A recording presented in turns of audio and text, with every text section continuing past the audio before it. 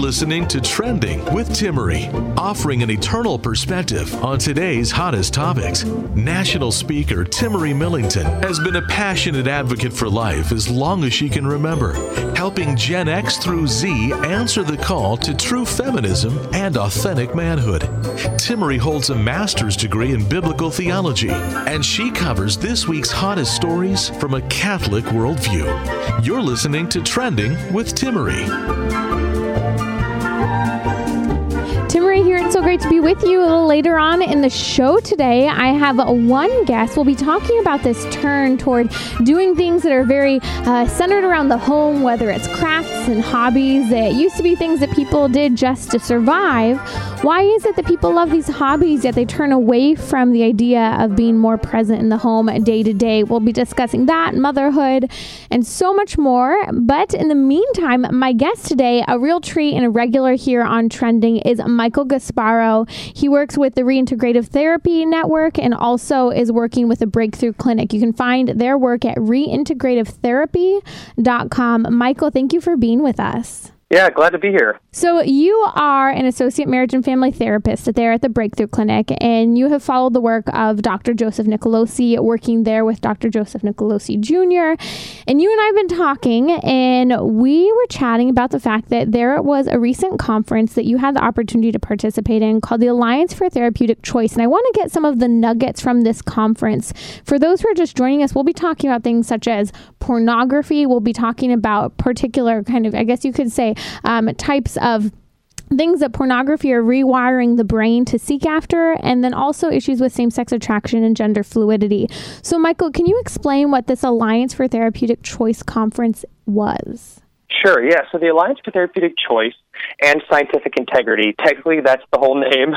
It's really long. It used to be called NARTH, which was the National Association for the Research and Therapy of Homosexuality. And they changed the name because they began engaging with an international organization. So there is multiple groups formed together to support what we call the Alliance. And a real key mission of the Alliance for Therapeutic Choice is to ensure that clients who have unwanted sexual arousal, whatever that may be, can seek therapy from ethical licensed clinicians to support them in exploring the possibility of reducing their unwanted sexual attractions or behaviors, and that their values can define them. They don't have to allow their feelings or desires to define them. And this drive towards scientific integrity is really key as well, because it's not just a religious group of psychologists and mental health professionals that only care about pushing clients in one way or the other. We really want to value the client's autonomy to choose their own path, but also value that truth cannot contradict itself. So we believe that most of the people in this alliance, Timmerie, have a worldview that is in line with a Christian sexual ethic, and that truth should support our ultimate ideas about therapeutic choice. Because as you know, faith and reason go hand in hand. So, Michael, when we're talking about this conference, you guys are hitting on very controversial topics, but in fact, they cross right over into sound research, sound science, and incredibly proven results, like you said, that are focusing on truth. You mentioned to me that one of the presentations that you had the opportunity to hear is kind of some of the latest things regarding psychology and porn addiction by a doctor there. Yes, Dr. Monica Bro is a Catholic social worker, and she works out of Arizona, and she's done a lot of work actually developing tools for priests in confession when men and women confess porn addiction, particularly men.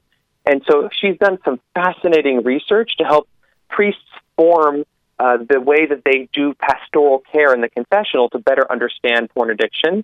And that research has led her to help present what she did, which was her presentation was called Formation of Sexual Appetite, which is a Catholic sort of integrated perspective on the many factors of development that can contribute to what we call the sexual arousal pattern or template. So tell us more about what was kind of new in that, because you mentioned to me that they're actually manufacturing kind of these fetishes and sexual arousal based on the type of exposure that you have. I think you even mentioned at one point. We'll unpack this. You guys, if you are listening, this is just shocking that for some people, especially having to do with porn addiction, Michael was telling me that some people can only be aroused if they have their hand, for example, on a mouse because they're used to having their hand on that computer mouse when they're aroused looking at pornography. Right, and that's called erotic pairing. And so the brain can kind of condition itself to pair an erotic arousal with a non-erotic object. And this is shown through conditioning research. This is not religious research. And what's so great about some of these presenters, like Dr. Monica Bro and others, is they utilize secular research to ensure and to propagate a Catholic worldview. And some of these researchers, by the way, expressly say they don't want religious people using their research to further their mission. And Dr. Monica Bro says, sorry, if you do the research, I'm going to use it, even if you don't want me to. Because they basically are like, yeah, we found this stuff out that's really helpful, but don't tell anyone that might use it to contradict our agenda. And we're going to be getting into that a little bit later on, because we'll be talking about the major risk factors associated with same-sex sexual activity. And I mean, this is just huge, because even the researchers who are in favor of the community are trying to hide this. Yeah, it's interesting, Michael. I mean, this is kind of a side note. And for those who are just joining us, you're listening to Trending with Timmerie. My guest is Michael Gasparo, who is an associate marriage and family therapist with the Breakthrough Clinic. And Michael, I hear from people all the time who listen, can you send me, this stat? Can you send me that stat? And I'm constantly kind of throwing the information out. And every now and again, I'll have someone who will ask me questions such as, can you send me statistics that aren't so biased, that aren't just, pro-life statistics? And I laugh, because most of the time, the research that I am spitting out came from the most secular and even kind of pro-abortion, anti-family organizations out there, yet they prove what is clear about human nature. Yes, and then they don't want you to expose it to anybody, though. So it's certainly an agenda-driven model that we're dealing with here in the research community. With that in mind, I'll summarize real quickly one interesting aspect about Dr. Monica Bro's presentation. She highlighted that it can be helpful for people of faith to understand that sexual appetite or erotic arousal templates can be sort of constructed through a variety of means. And she highlights three areas: exposure, experience, and expectation. And this is not to contradict what we've talked about before in terms of family dynamics that can contribute, and other maybe even biological predispositions that can contribute to sexual appetite formation. But this is to highlight that each of these categories can influence, to a certain degree, sexual arousal patterns. And one example of exposure she mentions is pornography. And as we identified just a moment ago when you were talking, conditioning is a form of exposure. And secular researchers have been able to manufacture sexual fetishism through research. So they essentially helped men to create sexual fetishes towards objects to see if through what they call operant conditioning, they could manufacture sexual arousal. And they did. Multiple secular researchers over the last 20 years. And I could cite studies for you. I'm looking at them now. Classical Conditioning of Sexual Arousal in Men and Women by Hoffman and Jansen and Turner in 2004, among others. There's this whole list in front of me. And the reason I mention this is because for some people, another set of researchers shared, and this is a great quote, Timmerie. This is from a qualitative study of cybersex participants, gender differences, recovery issues, and implications for therapists from a sexual addiction magazine from 2000. And they said this amazing quote. They said, through our research with people who are having problems with sexual behavior, we see more people whose arousal templates are being altered as a result of cybersex experiences. So think about that. This is research showing that their arousal template, what is sexually arousing, is being altered through porn use and other cybersex activity. And that is shocking, because most people say, you're born that way. It's just how you are. It's just what you like. Research does not support that. I'm looking at this and we're seeing that there's an intentional strategic plan for how we can get people more hooked on pornography. And what's sad is that coming out of that, you're rewiring a predominantly men, but also women's brains to have this type of fetish, a type of attraction that is completely changing how they're going to relate to their future or even current spouse. But what's sad is that I see on another side of this, we see young girls as young as 13 who are experiencing pressure from men to perform in a particular way and do very specific acts in order to get that man aroused as he wishes. And we're seeing the same thing within marriage because of this. I can totally empathize with that frustration on behalf of young women and even young men. There's all kinds of body dysmorphia that can come as a result of extreme porn exposure or even early or regular porn exposure. And she's highlighting in this presentation aspects of exposure. She's not claiming to highlight every part of exposure, but you did mention the brain changes that happen. Neuroplasticity tells us that brain scientists even testify in 0.3 of a second. You know how fast that is? A visual image can be directed or injected directly through your eyes into your brain, which is structurally changed. We grow new brain with each of these visual exposures, and that can last, and that part of the new brain can continue to sort of drip, and they can monitor and measure through brain scans that it can continue to exist for up to 2 years from one exposure.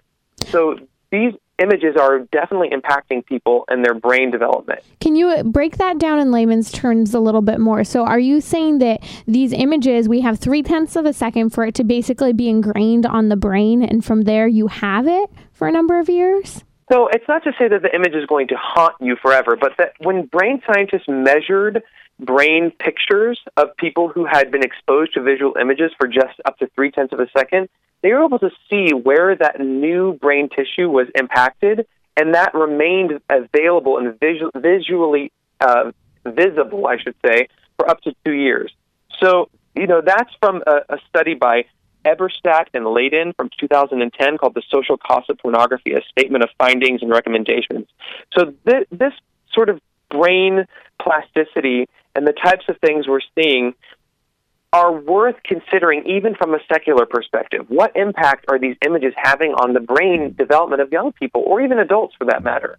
I've seen images where they've put side by side pictures of the brain of, say, a heroin addict, an alcoholic, and someone who's had a porn addiction for a period of time. And it's astounding to see the impact that porn has on the brain, damaging the brain just as these other substances do. Can you speak a little bit to that?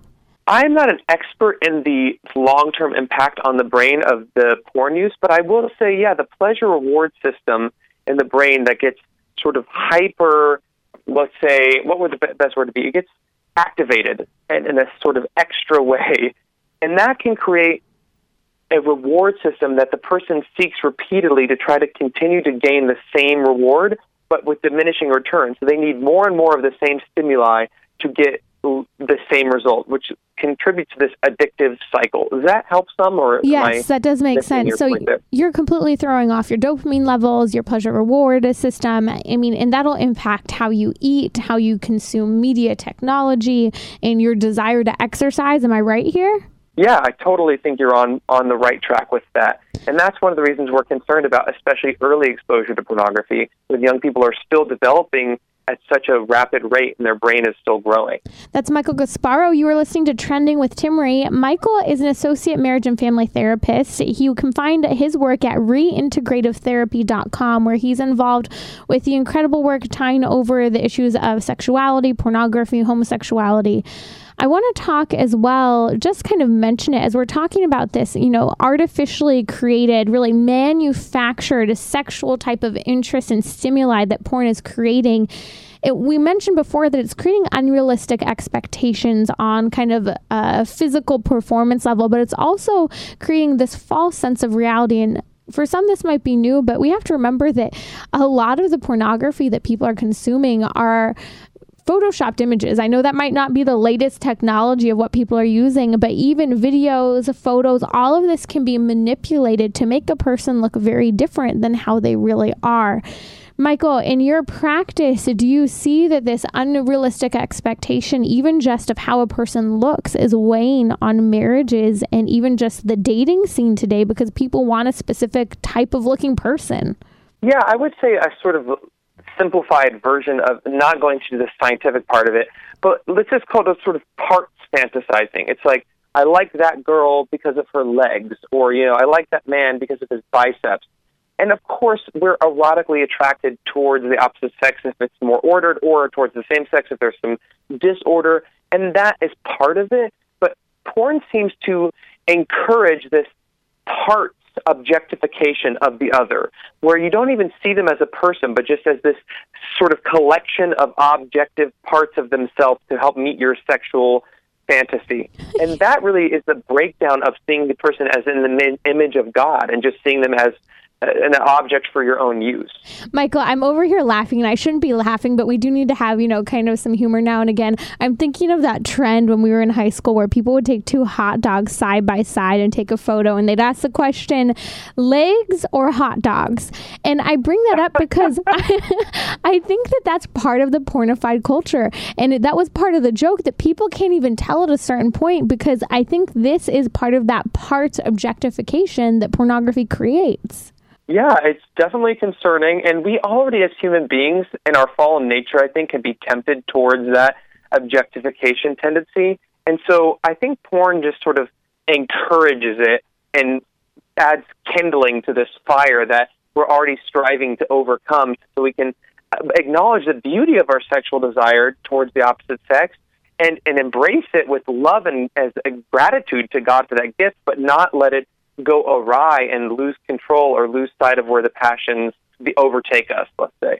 So there was another presentation that you heard while you were at the Alliance for Therapeutic Choice conference. My guest is Michael Gasparo. You were listening to Trending with Timmerie. You can listen to this episode. Don't miss the rest of the episode. You don't want to go away. You can head over to radiotrending.com if you're not able to join us for this full hour here. But one of the things you were mentioning, Michael, was that there was a whole presentation on the risks associated with homosexuality and how there's actually a lot of fear, even with the community that is pro-marriage, from highlighting these risks of same-sex behavior.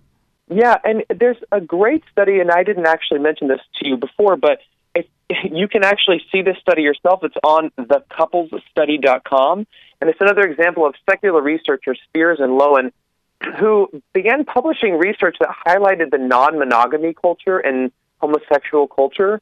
And they expressly on their website say, we hope the religious right doesn't use this information, again, to propagate their agenda. And yet they make the information available. And in their 2010 study of long-term male couples, many said non-monogamy enabled them to stay together. And the partners on this study were partnered from 8 to 42 years, and the average length of time together was 16 years. Now, what's really interesting, Timmerie, when they asked the couples when they had opened their relationship to other sexual partners, 42% made an agreement to be open sexually within the first 3 months. And by the end of the first year, 49% of all the study couples had opened their relationship. Okay? Whoa, so you're saying they were open to multiple partners within the first couple months?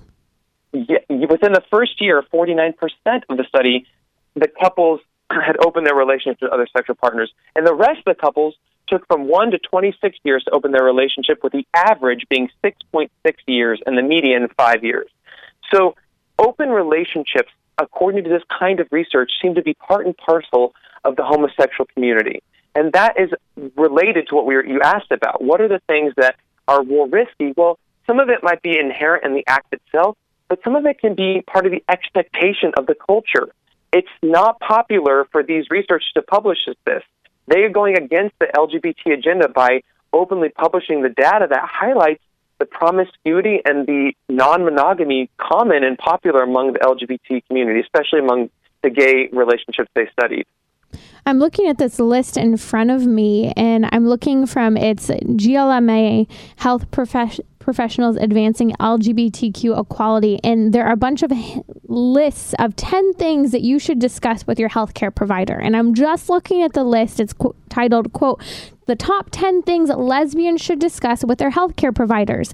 And I mean, we have breast cancer, depression, heart health, the lack of fitness among this community, tobacco, alcohol abuse. And I could go through this letter. I'll go ahead and post some links to it. But these are serious concerns for the health of a human person that their own people are saying we need to discuss that are being covered up in mainstream media and in general conversations or relationships. And on that same list, Timmery, there's 10 things that gay men should discuss with their healthcare provider according to the GLMA. And they highlight not only things that they should discuss, but reasons why they should discuss it because they're worse for this community than for others. So they highlight a number 7 here on their list, that STDs occur in sexually active gay men at a high rate. And they essentially highlight that there are a list of things like colorectal cancer. I'm so sorry, something's caught in my throat. So that there are things that gay men, such as HPV and HIV and other kinds of STDs that are not just a risk, but at a much higher risk and an increased risk because you're sexually active with other men. And so that's the part that is really unfair not to help people to realize. Because people should know the risks associated with their behavior. And the common chorus among the LGBT movement is that as long as you use, air quotes, safe sex practices, everything's fine. And we know that's just not the case. That there's more to the story. It's complex, but men and women engaged in same-sex behavior should be able to have access to information that helps them make informed decisions. Now, as Catholics, of course, our conscience and our morals are also guiding that process. But there are also our reason can help us. Our logic, and that logic can guide, hopefully, Catholic men and women to see there's not just a spiritual component, but also a physical component that is at risk when you engage in these ways.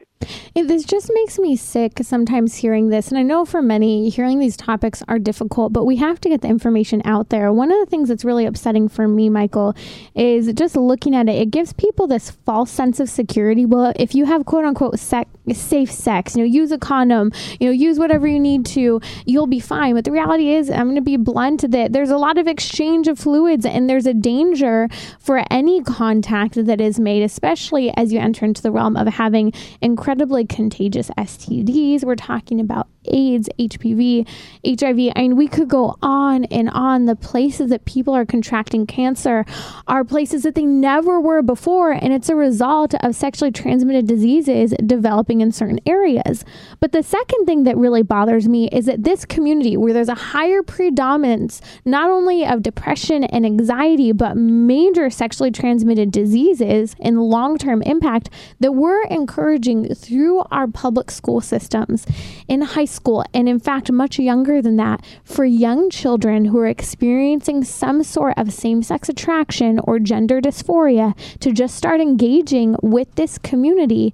And the reality is that kids take risks, and we're putting them at an even higher risk by recommending this. Yeah, and like I mentioned, to sort of bring it full circle with Dr. Monica Bro, she highlights that experiences, both chosen and unchosen, can contribute to the further development of those same-sex attractions.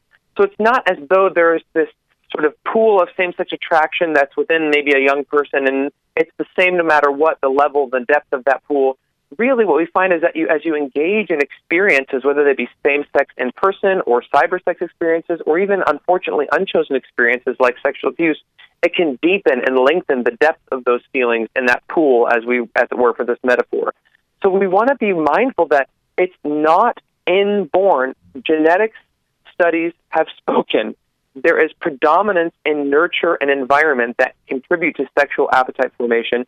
So as Catholics, we can do our due diligence to do good research, understand better those factors, and try to help young people deal with it in a practical way and not just tell them, well, God told you not to do it, so listen up, which is a great starting point, but we've got to help use research and good arguments to help young people understand the risks and the beauty and the teachings of the church that can lead them towards life and freedom. Just a minute here. I'd like your thoughts. We recently covered the fact that this story came out affirming that there is no gay gene, and gay is not an identity, gay is not who you are, gay is a lifestyle, and that's what we stand so closely by within the Catholic tradition, that you are free. There is freedom in human action. That being said, it's still nice to hear the information. Can you explain just briefly what was affirmed in that study? The gene study is Ghana et al., I believe is the title, affirmed that factors contributing to genetic predisposition may account for at most estimated 30% of the development of same-sex sexual arousal or erotic arousal. And so this confirms what we've known from multiple meta-analysis of identical twin studies, that the predominant factors contributing to development of same-sex erotic arousal are nurture and not inborn. So we deserve as Catholics to understand better the developmental psychology involved with these patterns so we can help people overcome their unwanted behaviors and attractions.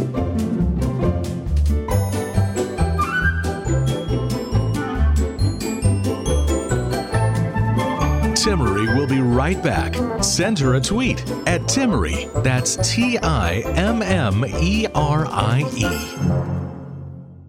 You're listening to Trending with Timmerie, where morality and culture meet, offering an eternal perspective on today's hottest topics.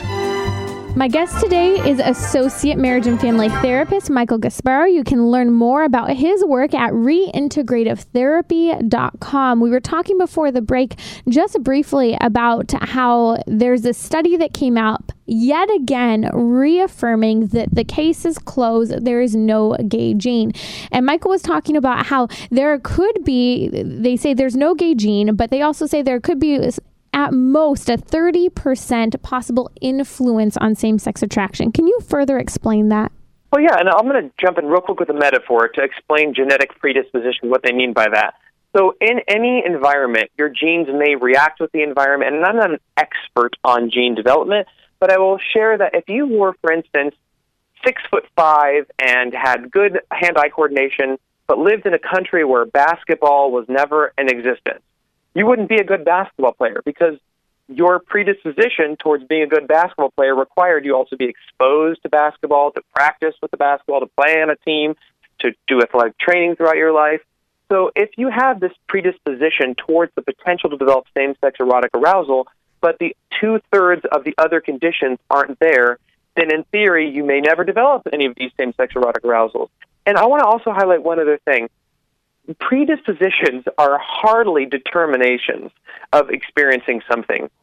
These predispositions are listed as a lower percentage towards developing same-sex erotic arousal as they list for the predisposition towards being a smoker or towards being divorced, which are both listed as higher predispositions than same-sex erotic arousal.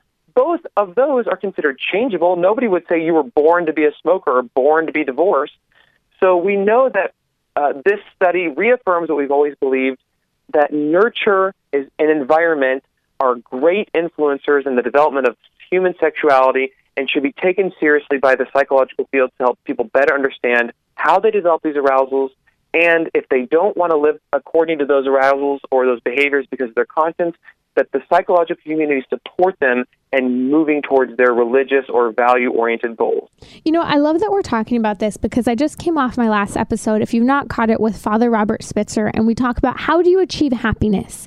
And we talk about the 4 levels of happiness. And on the lowest level is this kind of temporary, immediate gratification. And I actually think this is very relevant to the conversation here because we're talking about the tendency, right, predisposed condition to possibly have an erotic arousal that is different, you know, out of the norm of what it should be. Well, just because you have an erotic arousal doesn't mean that you have to act on it. And that's where, you know, Catholic theology, philosophy, and kind of the pursuit of what is true and good is possible, and why the Catholic Church emphasizes chastity so clearly for everyone, whether you're single and experience attraction to the person of the same sex, or whether you're single and you experience attraction to someone of the opposite sex. Absolutely. And keep in mind, we kind of discussed this before, Timmerie, regardless of what these genetic studies indicate, it's not going to change our understanding of God's law as intended through nature. So either way, the people that deal with this probably care very little whether it was just inborn or not, once they've accepted that their conscience is their primary motivator in their life. Of course, some people try to use born this way as an excuse to sort of enact whatever they feel like doing at the time, and it can be very confusing even to the faithful, which is why we should be really careful not to propagate that since it's not even good science. But let's say it was true. Let's say they were born towards having those erotic arousals towards the same sex. That wouldn't change Catholic social or moral teaching, and it wouldn't help us change the belief that Jesus Christ gave us these teachings to guide us towards freedom and peace. And we have to celebrate that in our church and not be ashamed of it, because while temporary pleasure can feel good, and while it can give certain amounts of gratification in the moment, like you're mentioning, it's not ultimately leading us towards the ultimate freedom in Christ that we know God's law leads us towards. Thank you so much for speaking such clarity into that. And I just want to re-emphasize what Michael just said, because this is something that we need to hear as people of faith when we're talking about the topic of same-sex attraction, gender dysphoria, all of it. It does not matter what the beginning of that attraction, where it may have come from. What we're talking about is human freedom. The ability to act, to be a human person, is to have intellect and free will. And that means that we can come to know something and align our whole life and direct it toward that good. And that's why God made us free. He didn't force us to love him. He gave us the opportunity. He gave us what is necessary to follow him.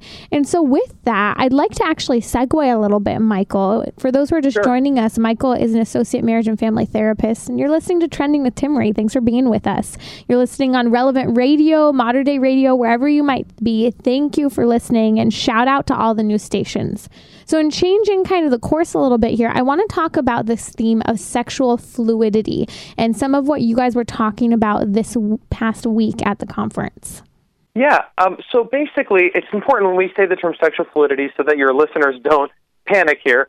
We're not saying everyone should just go experiment and do whatever they feel like, but we do know that through secular research even, sexuality can be fluid, and that means even in secular research, homosexuality is not immutable or unchangeable, and that it can move on a spectrum towards more homosexuality or less homosexuality, more heterosexuality or less heterosexuality. And sometimes it's even good to think of them on two separate scales.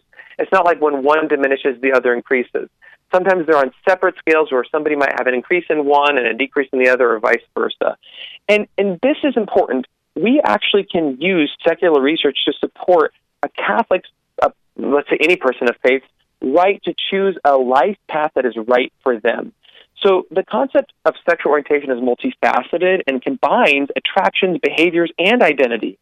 And so when we change any of these elements, it can be called sexual fluidity. So that's what we mean by that. Does that help clarify? Yes, it does. And so just affirming for people, because, you know, you have like incredibly brilliant mind addressing this issue. You're talking about sexual fluidity, and what you're affirming is that someone with same-sex attraction, that same-sex attraction could get worse or it could lessen.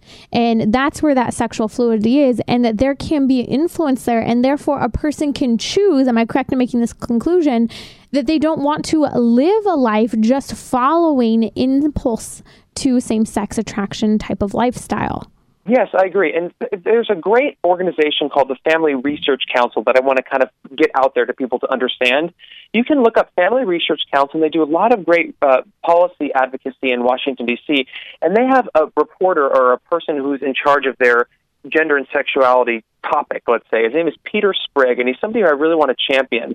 He's done excellent research to analyze evidence showing that sexual orientation can change. And that's the fluidity we're talking about. And sometimes we use that word because secular researchers use it, so we want to use their language to help make our case clear so that they can listen and hear what we have to say. And in his research, Peter Sprigg's research summary, I think you'll find this really helpful. His research showed and suggested through all these studies that he analyzed, and you can find this on the Family Research Council website, that heterosexuality is largely stable, but homosexuality is not. So in one survey of same-sex attracted respondents, up to 38% of men and 53% of women changed to heterosexuality in only a 6-year period. So we know that sexuality is fluid, and it's fluid generally more towards heterosexuality than not. Does that make sense? It does make sense. And, you know, for those who maybe are not familiar with you and your story, you can learn more about Michael at radiotrending.com. On the first episode, you actually were so generous in sharing your testimony I remember this is something that really stood out for what you were saying, because you have experienced same-sex attraction. You were talking about how, why is it that the community tries to say that there's fluidity, but only towards same-sex attraction or kind of trying whatever you want, when in reality, there is the ability, and you stand on more solid ground toward heterosexuality if you choose to align yourself with your biological reality. Absolutely, and I'm happy you brought up my testimony, because sometimes when I talk about this, people think I'm using the truth as a weapon. How could I ever understand white heterosexual male? And I pause, and I'm like, hang on. I've dealt with sexual identity issues since I was a young boy, starting from adverse experiences in childhood through porn use in middle school, etc., family relationship challenges. And like we've mentioned, even if I don't know exactly all the reasons how I ended up here, I understand it better than I ever thought I would through this kind of therapy. And I have found my same-sex erotic arousal diminish significantly, and my opposite-sex arousal increase significantly. Now, the truth that you know, Timmery, is regardless of that experience of change, I would have been committed by God's grace alone to continuing this path out of homosexuality. Of course, I will champion first and foremost my need for God's grace, because there are ups and downs. I'm a sinner in need of God's mercy, and nothing's perfect. But we want to be careful that we don't use this truth as a weapon against people who deal with this issue. So it's so important that anytime we discuss this, we have compassion along with truth, so that we don't marginalize people who are already struggling to come to terms with the teachings of the church and what they mean for them in their life. I'm so grateful for you being willing to share that. And, it's neat to see you hear these stories, especially with a lot of the marches that are starting to take place across the country of people who have been liberated from same-sex attraction. And there's some people who have received therapy. There are a lot of people as well who have said, I prayed. And people say, well, you can't pray the gay away. And I would agree. You can't just pray a certain behavior away. You have to be fully involved in receiving the grace of God to combat temptation. And there are people through a strong moral and religious conviction have experienced the ability to live freely in away from same-sex attraction. Yeah, and who are, we on the outside to diminish their experience? Now, some people will say, I pray that God would take these feelings away, and he never did. Well, that might be the case, but other people said they might have, through a combination of spiritual healing, psychological counseling, family support, behavior changes, etc., do experience a change. And maybe some people don't experience an innate, exact change of feelings, but enough of a change of perspective that they're able to live better the life they feel God calling them to live. That's Michael Gasparo. You can find more of his work at reintegrative.com. Also, he has a number of episodes with us here on Trending, so head over to radiotrending.com and go find him under our guests page. You can listen to more of Trending via the podcast on iTunes or the iHeartRadio app, where you can share your favorite episodes. You're listening to Trending with Timmery. My guest for this last segment is Noelle Mering. Now, she is the co-author with our dear friend here to Trending, Dr. Carrie Gress, of the new book, Theology of the Home. She's not the author of Dr. Gress. I totally said that wrong. Noelle, thanks for being with us. Hi, Timmery. Thanks for having me. So again, Noelle Mering is my guest now. I want to talk about this article that you and Dr. Gress actually recently put out through the Federalist. The article is titled, Why Women Love the Home But Not Being a Homemaker. There's this trend that you guys talk about of kind of doing all the homely things, from knitting, lots of meal prep and cooking, to, growing your own garden. Yet people hate the idea, particularly women, of quote unquote being stuck in the home. Yes, isn't that fascinating? There has been such an upsurgence into resurgence into interest in all things home, but still the word makes us bristle. And I even feel it myself. I think so compelling has been the marketing and the branding against homemaking that even when I hear that word, I think, oh, wait, is that me? Am I a homemaker? I don't like the word either. Yeah. I think it conjures up images of, movies with a domineering, oppressive male and underactualized, oppressed woman, and all these sort of real stereotypes that are really not the predominant problem that men and women are having today. Maybe it was 50 years ago. Who knows? I don't know. Some people say even that was overblown, but that doesn't seem to be the compelling pitfall of what husbands and wives are falling into today. So it's interesting that still has such a stronghold on our imaginations. Well, and I think you guys do an incredible job through this article reaching to people where they're at, because most people are told that all of your value as a woman is outside of the home. Men even believe, my wife needs to be helping contribute to the family income. And more often men are starting to think this, what are you doing all day if you're home? There's this attitude that degrades the incredible role and responsibility of raising new human life and helping to make sure that we have orderly, virtuous, and faith-filled homes. And so you talk in your article about how people find happiness and how they compare each other. Right. Yeah. So one of the things we look at is Pat Lencioni, who is a leadership author on leadership, talks about 3 metrics for how people find happiness in their vocation. The first is, am I known and respected in my work? The second is, do I know that why my job is important? And the third one is, am I progressing in my skills, and can I measure that? And so we sort of analyze how, if you just look at these 3 questions in a very two-dimensional way, the answer for the homemaker is almost always going to be no to each one. It's a hidden job. We're not really known, and we're not really having sort of that pat on the back that you get at the workforce. We oftentimes don't know that our job is important because the messaging has been so strong. We even mentioned how Betty Friedan famously said that to spend your life at home with your children is a wasted life. And, while most people would not be that strident, I do think that message still is sort of in the back of our minds just as a culture. And the third one is, am I progressing and can I measure that? And so we talk about how the craft of motherhood in so many ways is because of so many different technological advances and conveniences. There's a lot of it that's not so much craft-based anymore, so much as, just chores and errands and driving the kids here and moving the laundry here. And it feels less skill-based than other things. And so how do we flip that metric and start to see, not in a two-dimensional way, what our motherhood looks like, but in a deeper way? So am I known? Am I respected? Well, I'm known by our Lord. He sees me, and the hidden life is the life, that He chose for a long part of His life, and that Our Lady chose for a long part of her life. Am I respected? I think a lot of that can be resolved from really understanding where our identity comes from, that it comes from Christ, and also from having a happy and healthy and mutually supportive marriage. That is so crucial to, I think, being a satisfied homemaker. And thirdly, am I progressing and can I measure that?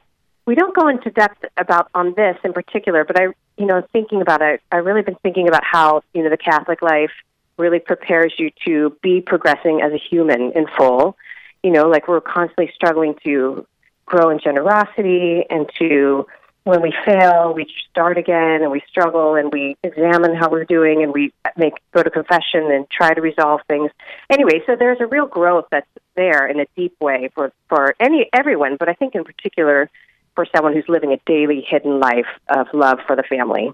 We have this aversion really to having kind of being unknown, of not being seen, of not being heard. I recently did an interview with Father, I called him Doctor. He is a Dr. Father Robert Spitzer, and we were talking about the 4 levels of happiness. And the one level that so many people, he says, are stuck on is in this comparison game that is just so prevalent. And what's sad is that that's a lower form of happiness, yet that's where the social media people live. And I find that that's where a lot of women are still battling, where you have this working mom versus stay-at-home mom, and both are envying each other. And it's sad because the reality is that not only is it preventing you from having happiness within your home, within your job, but it's preventing you from finding true happiness and growing with God in your faith. For those who are just joining us, that's Noelle Mering, who's with me. She's the author of Theology of the Home. You're listening to Trending with Timmerie. So, Noelle, what would you say to someone who's kind of in the midst of that comparison battle? They want to get out of it, and maybe they even want to lean more so toward whether it's being more present in the home or finding peace with their presence in the home. Right. Yeah, that is such a big question right now because we are so stuck in the comparison game. And I really think that comparing ourselves is such a killer to our spiritual life. It's really a waste of time, and it's super toxic. One of the things I like to do to try to break out of that type of cycle is to really sort of, if I feel inadequate compared to another woman, try to twist that into thinking, how beautiful that she has this ability or this skill, and to just be glad and admiring of her and not letting that become something that affects me. But prior to that, really, the real antidote is our interior life of prayer, right? So the closer we are maintaining ourselves to Christ on a daily basis with a real intentionality, the more we just draw so much from Him and not from sort of our insecurities and these sort of lower instincts in ourselves. I think that's great to kind of begin to be more self-aware, as you're saying, start to be aware of what's going on, where are we orienting ourselves, and also starting to give to other people, maybe those exact same people that we are starting to feel envious of or comparing to. We'll start to appreciate, what do they have that I love, that I wish I had? What can I do to achieve that? So rather than almost looking at them and pointing and blaming, almost turn in toward what can I do to just maybe even be more present, more happy. And I actually, tying this into your book, Noelle, this is a theme I see really present in your book, Theology of the Home, that just came out, is that you have this mentality that it doesn't matter how much you have, it doesn't matter how big your house is, what type of Turkish, washcloth or bath towel you have. It's what you're making of where you are and what you have. Yeah, that's absolutely right. And I think if we, one real key is that if we keep our order in our minds of our priorities, so, the top is going to be our relationship with God, next is our relationship with our spouse, our children, our apostolate, our friendships, and our work, we really keep it like that order in check. I think that can be a self-corrective when we get off skewed and start prioritizing things we ought not, or having things suffer that we ought not for the sake of something lower. So how that's going to look in each family is going to look differently, but just keeping that principle in mind. And also, I think when you were saying about when we're looking at someone else and comparing, or looking too much at the material aspects of our life, I think we can go through life thinking, what can I get out of this interaction, or what can I get out of this? And, the great paradox is that we really receive less happiness by being so focused on what we can get out of interactions and things. And my spiritual director gave me great imagery for this once when I was talking to him about, I was getting some great feedback for some work I was doing, and I thought, gosh, this is so pleasant to be getting all of these pats on the back, and I was, saying, no, I don't want to become dependent on that or attached to that. And he said, just be lighter about it. Think of it like a piece of cake. You get this piece of cake and you can enjoy it. It's delightful, but it's just a piece of cake. Let it go, And I think that's such a great imagery of these things are pleasant and it's nice to get things out, receive things. But our point of our life is to give of ourselves and to be generous. And that is how we and where we find our happiness, tying it back into the happiness thing you were talking about. So, yeah, I think it's a complex issue, but really to reorient ourselves and see the beauty of taking care of the home and the people who are in it as just being a really, truly wonderful road and a real gift and an honor to be able to do that. It's so important. And Noelle, when you're talking about how often we go into things thinking, well, what can I get out of this? I think a really great thing is when you feel yourself like, man, I want. Sometimes you hear those words in your own head, I want, I need. When this starts to over-consume us, we need to start to reorient and say, no, what do I need to give up to let go of this, just honestly, often this disordered desire within me that has just begun to rule my life? Yes, I think that's totally insightful and huge. And so it's such a key reorientation. And it really is hard to do because it's painful to give up. These pieces of ourselves are, what we want in the small and short term, but in the long term, it really is such a path that kind of exercises that generosity muscle again and again and really builds a life of love. And everybody wants love. We always talk about love. Everybody talks about love. But we don't talk about how do we get there, the sacrifice that's involved. We think about the romance, and romance is great and important and beautiful, but, it's sacrifice and it's generosity. Please go and check out my latest episode of Trending that really does dive into the topic of happiness with Father Robert Spitzer. If you've enjoyed the show, you can learn more about my guest Noelle at radiotrending.com and buy her new book, Theology of Home, at theologyofhome.com. This has been Trending with Timmerie. To book her to speak or learn more about her guests, visit radiotrending.com. You can listen to more of Trending via the podcast on iTunes, Google Play, or the iHeartRadio app, where you can share your favorite episodes.